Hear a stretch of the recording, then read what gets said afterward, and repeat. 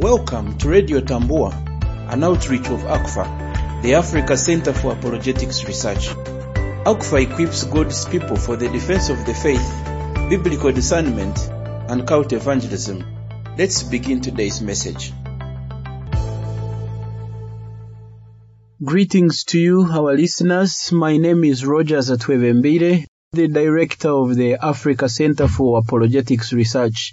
In my experience with the Ministry of Apologetics, I have come across a number of people, or even religious groups, that will claim to be Christian, yet distort or deny or even seek to destroy some of the fundamentals of the Christian faith. They look Christian in every sense of the word, but when you look at their central beliefs or the kind of teachings that characterize Christianity, they actually deny or distort them. And at the center of this confusion and controversy is the person of Jesus. Who is Jesus? What has he done? What has he said? And what are the implications of all these questions? We've been looking through a series entitled, What Did Jesus Really Mean? Please notice we are not saying, what did Jesus really say? We know what Jesus said because we read the New Testament, we read his teachings, his statements in the Gospels. So that is not in question.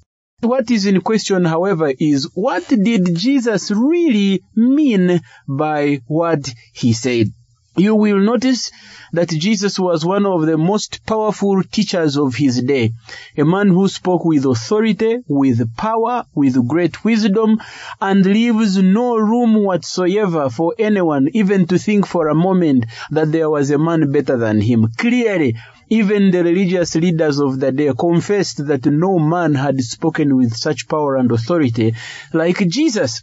Nonetheless, you will also notice that in his teachings, Jesus made some outrageous, outstanding, astounding statements that quite often dazzle the imagination of Bible readers, to the extent that some are never sure what Jesus really meant by what he said, and many, out of ignorance or innocence, have misunderstood, misinterpreted, or even misapplied some of the teachings of Jesus, which is why we have cults and false teachers today.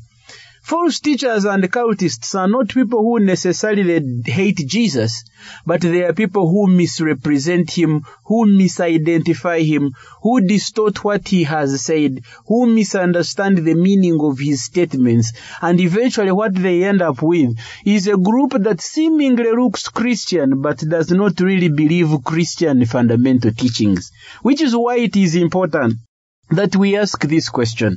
What did Jesus really mean by what he said? Today we want to deal with one of those passages that raises such controversies, and this passage is actually in Matthew chapter 5 from verses 43, and you can read on to the end of the chapter. This is a chapter that is written about the Beatitudes, or what we know as the Sermon on the Mount, that begins in Matthew chapter 5. Jesus speaking to his disciples and followers, most of whom claim to believe in him, and now he is giving them teachings of the kingdom. What does it mean, or what does it look like to be a citizen of God's kingdom? When I say that I am a follower of Jesus, that I believe in God, that I belong to the kingdom of God, what does that even mean? How can the world see it? How does my lifestyle mirror what I confess and profess? And as Jesus is dealing with the ethos of the kingdom, or behaviors and relationships that take place in the kingdom of God, he comes to Matthew chapter 5 verses 43 onwards, where he addresses the topic of love for enemies. Now listen to what he says. You have heard that it was said, love your neighbor and hate your enemy. But I tell you, love your enemies and pray for those who persecute you, that you may be children of your Father in heaven. He causes his sun to rise on the evil and the good, and sends rain on the righteous and the unrighteous. If you love those who love you, what reward will you get? Are not even the tax collectors doing that? And if you greet only your own people, what are you doing more than others? Do not even the pagans do that? Be perfect, therefore, as your heavenly Father is perfect. Please notice that the passage or the phrase we wish to talk about is this very last phrase in verses 48, where Jesus says, "Be perfect, therefore, as your heavenly Father is perfect." This is one of the most misunderstood Bible passages ever. In fact, we have religious groups and some autonomous churches that have built on this statement to formulate the doctrine of salvation by works, where they call upon their members to exercise perfection to the utmost degree, and will tell them that unless they are perfect and with no error in them and no iota of sin in them, they will go to eternal hell or eternal destruction. I know one particular church that teaches this as central to its doctrinal teachings, and they will always use this line as they go out for evangelism, and they will be calling people to a standard of perfection. But do you know how they achieve this perfection? They will invite you to their church first of all. They will tell you that the only way to be perfect is to be a member of their church, because this church is believed to be the kind that was started to restore the truth that was allegedly found missing in the Bible. They will ask you to believe in their prophets and apostles, because unless you do that, you cannot attain perfection. They will ask you to do good works and to behave well and to obey everything the church leaders tell you, even when it is not biblical. Otherwise, if you disobey the leaders, you will not be perfect. They will ask you to perform some secret temple rituals, and they will tell you that unless you perform those rituals, no matter what else you do, you are still not perfect. Perhaps as you listen to me speaking, you are wondering, who decides the standard of perfection and what does it take really to be perfect? Of course, from the scripture in verse 48, we have read that the standard of perfection is our Father in heaven, that we are to be perfect as our Father in heaven is. Now, you and I know that God is a perfect being in whom there is no error, never sinned, has a nature that does not know sin. That's why he's called holy. Is there anybody who can really be perfect like our Heavenly Father is? You already know the answer, certainly. The answer is no. Nobody can be perfect. In fact, if there is anything as to why the Bible was written, was to show the imperfection of man and the corruption of the whole of creation. From the beginning, we are told that man has sinned and fallen short of the glory of God. Paul recounts the sinfulness of mankind as he opens up the book of Romans, and in the first 3 chapters, he is basically talking about the sinfulness of man, his inability to save himself, the useless and futile attempt to attain perfection by man's own personal efforts, and why salvation must be of God. There is no doubt whatsoever that perfection is a standard that no human being can ever achieve or accomplish on his own, and that if it must be a reality in anybody's life, it must be external, it must be an orchestration of an already and always perfect God. An imperfect man has no way to make himself perfect. Jesus certainly is not communicating the idea that we must be perfect like God, and that's only when we can attain eternal life. In fact, if you look at this passage very carefully, Jesus is not even talking about eternal life. He's talking about loving one another, and especially love for our enemies. In this verse, Jesus is not communicating salvation, he's not communicating eternal life, he's not even talking about how to be right with God, because no one can be on his own. If you look at the whole testimony of Scripture, it is actually pointing in the opposite direction. Look at 1 John 1:8, for instance. John says that if we claim to be without sin, we deceive ourselves, and the truth is not in us. And since this episode was written to Christians, It seems very clear that Christians in this human mortal life can never claim to have attained perfection while they are still living. In other words, perfection is not something that anybody can ever have while we are still here in this sinful world. Be it a bishop, be it a clergy, be it a prophet or an apostle, the statement in Romans remains, for all have sinned and have fallen short of the glory of God. If you look at the saints in the Bible, they themselves would point to that very fact, because even when addressed as saints, they were always aware of their intrinsic sinfulness. For instance, look at how Paul begins his letters. He addresses the different believers in the different churches as saints.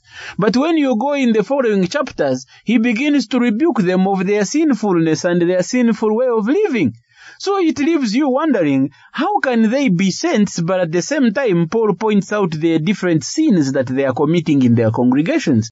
Is it possible that one can be a saint but also a sinner? Yes, the New Testament points to that fact actually. That while you are a saint positionally, in a sense that Christ's righteousness has been imputed upon you, you still live in a body of sin, you are still subject to temptation, and from time to time you will fall into sin, which is why the same Bible has the idea of repentance and forgiveness of sins. If there was no more sinning, then repentance would not even be a theological teaching in the scriptures. Look at the saints in the Bible. Men like Isaiah in chapter 6 crying out, "Woe unto me, a man of unclean lips, a man who lives amongst the people of unclean lips." And yet this is one of the greatest prophets in the Bible. Look at Daniel. Look at how Paul describes believers in Ephesians chapter 3 from verses 8. If anyone could have attained perfection, certainly it would have been these prophets in the Bible. It would have been the apostles that we find in the New Testament. Unfortunately or fortunately, none of them actually says they are sinless. They all recognize their limitations as human beings. They recognize that being holy is a process as we continue to grow in the scriptures and become conformed into the image of Christ. And because we still have a sinful nature at work in us, that's why repentance is a call.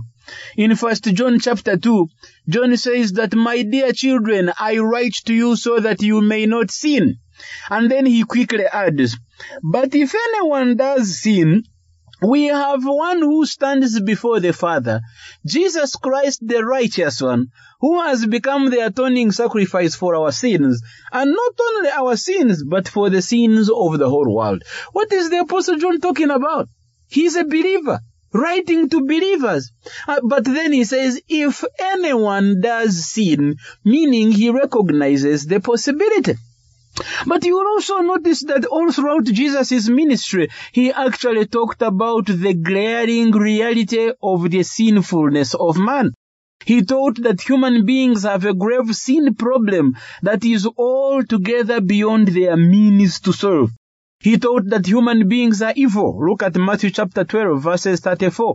And they are capable of great wickedness. Mark chapter 7, verses 20 to 23. Moreover, he said human beings are utterly lost. That's why we are told in Luke chapter 19, verse 10, that for the Son of Man came to seek and to save that which was lost. We are sinners who need to be born again. And that is why John 3, as Jesus converses with the religious leader Nicodemus, is saying, unless a man is born again, he cannot see the kingdom of God. Notice he's not saying unless a man is perfect, because Nicodemus would never make himself perfect. The law had clearly failed to make him perfect. Nicodemus being one of the religious teachers of the day, moreover a lawyer in the law of God, he would have been perfect if perfection could come by the law. Yet still Jesus confronts him with that glaring reality. Unless a man is born again, he cannot see the kingdom of God. Jesus will use several metaphors in the New Testament to illustrate the havoc that sin can wreak in somebody's life. He calls it blindness, he calls it sickness, he calls it walking in darkness, he calls it enslavement in bondage.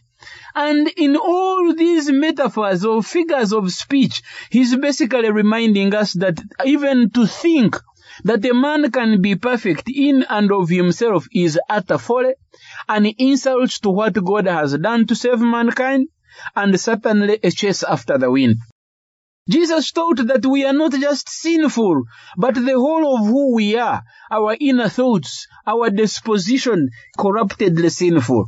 What you see us doing on the outside as external sins are just an outward manifestation of the inward corruption that characterizes a human being. He taught that from within the human heart comes evil thoughts, sexual immorality, theft, murder, adultery, greed, slander, deceit, envy, arrogance, folly. My, the list is endless. Read Mark chapter 7 and you will see.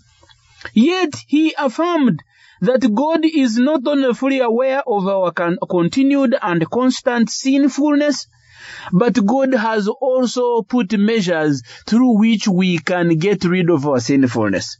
Please notice, it is God who has put measures and not us. So when somebody comes and says, be perfect as your heavenly Father is perfect, and makes it a non-negotiable rule for being Christian or for going to heaven, what is he actually talking about? He's basically telling you straight in the face of the impossibility of anyone ever being saved. When somebody tells you to be perfect, he's basically telling you that you must attain that perfection on your own. But is that what the Bible really says? Is that how believers become perfect, by doing certain things or fulfilling certain rules or obeying certain commandments? Is that what really salvation is about? How is salvation? And again, the whole tenor of Scripture will tell us that salvation is the work of God and not of us men. It is begun by God, it is sustained by God, it is consummated by God in glory when we die and we leave this world. That this salvation comes to us by grace. It is an act of kindness that is not deserved by any one of us. That's why the Apostle Paul could write and say that for God demonstrates his love in this way, that while we were still sinners, Christ Jesus died for us. And the key word there is the word still. While we were still. Not when we had perfected ourselves, not when we were clean. No. While we were still sinners. And we find that in Romans chapter 5, beginning from verse 8. So what does this verse mean? If it doesn't mean individual personal perfection, if it does not mean attainment and achievement by personal works, if this is not a call to human effort, then what did Jesus really mean when he says, be perfect therefore as your heavenly Father is perfect? For us to understand this verse, we must go to the context of this passage. We must understand what Jesus has been dealing with before he comes to verses 48. A proper reading and understanding of God's word is understanding it in its entire context. Understanding that the Bible is not a series of segregated statements. It is actually a compilation of phrases that work together to bring the meaning of the whole. And if you look at the whole of that passage, especially beginning from verse 43, in your Bibles you may even notice that there is a title, Love for Enemies. Jesus has been talking about how you love your enemies and why it is unchristian to consider loving your friends only and not your enemies. He has challenged his listeners that if you love those who give you back, there is really no difference you have done, because even sinners love one another, thieves love one another, lepers love one another. And if people love one another and give love to each other in return, then what difference are you making as a Christian to love those who already love you? It is when you love the undeserving, when you extend that favor, that grace, that unexpected and called for kindness, that you not only amaze the recipients, but you actually have gone out of your comfort zone to extend true biblical love to those who desperately need it. It is in the context of loving our enemies and looking at the standard of God's love that Jesus makes that statement in verse 48. So for instance, he's already told us that the Father in heaven loves all people regardless of who they are. When he sends the rain will fall in the gardens of those who are evil and those who are not. When he causes the sun to rise, verse 45, it rises on the evil and the good. And so Jesus is saying, if God, who is all loving, can love people even when they do not deserve it, how can you, a Christian, claim that you love only your friends and disregard those who are not? Aren't you supposed to be using the same standard like that of your Father? And if your Father in heaven is loving both friends and enemies, shouldn't you be doing the same thing of loving both friends and enemies?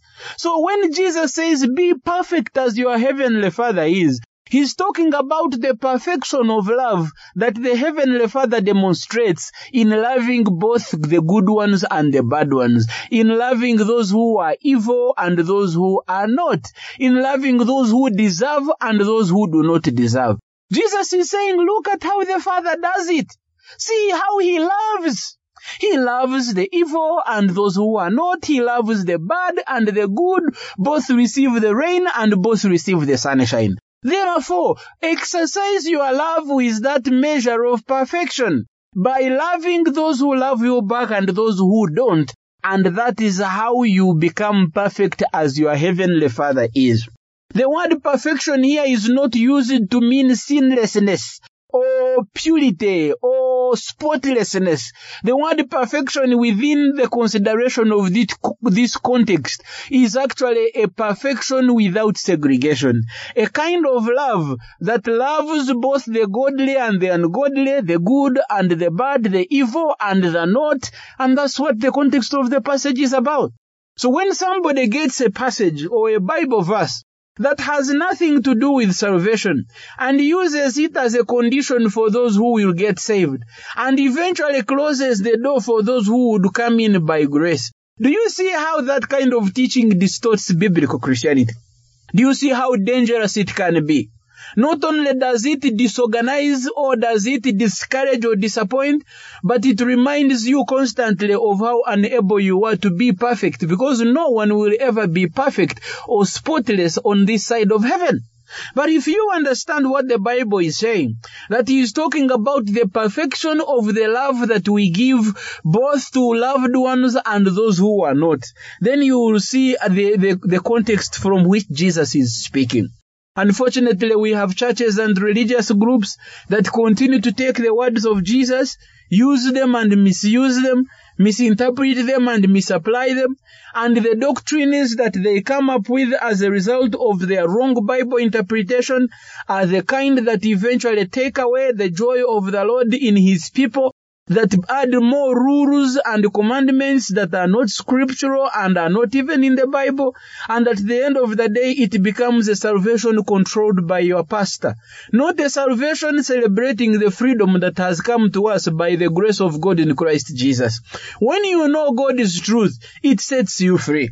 When you live under the false interpretation and commentary of a pastor who has misread and misunderstood the Bible, the end result of that kind of life is spiritual bondage and enslavement. But isn't that what Jesus saved us from? Were we not in bondage to the law, and Jesus came and set us free, and now we are under grace and not under law? Understanding the word of God, and especially the statements of Jesus on what he meant and what he did not mean, is critically important, because what you know Jesus to be is at the center of whether you will be saved or not. Have you found out this truth? What did Jesus really mean? Love one another as you love yourselves. But beyond that, don't just love one another in the sense that they love you back, but love even your enemies. Our Heavenly Father, who is perfect in being, extends that perfection in the way he loves both people deserving and undeserving.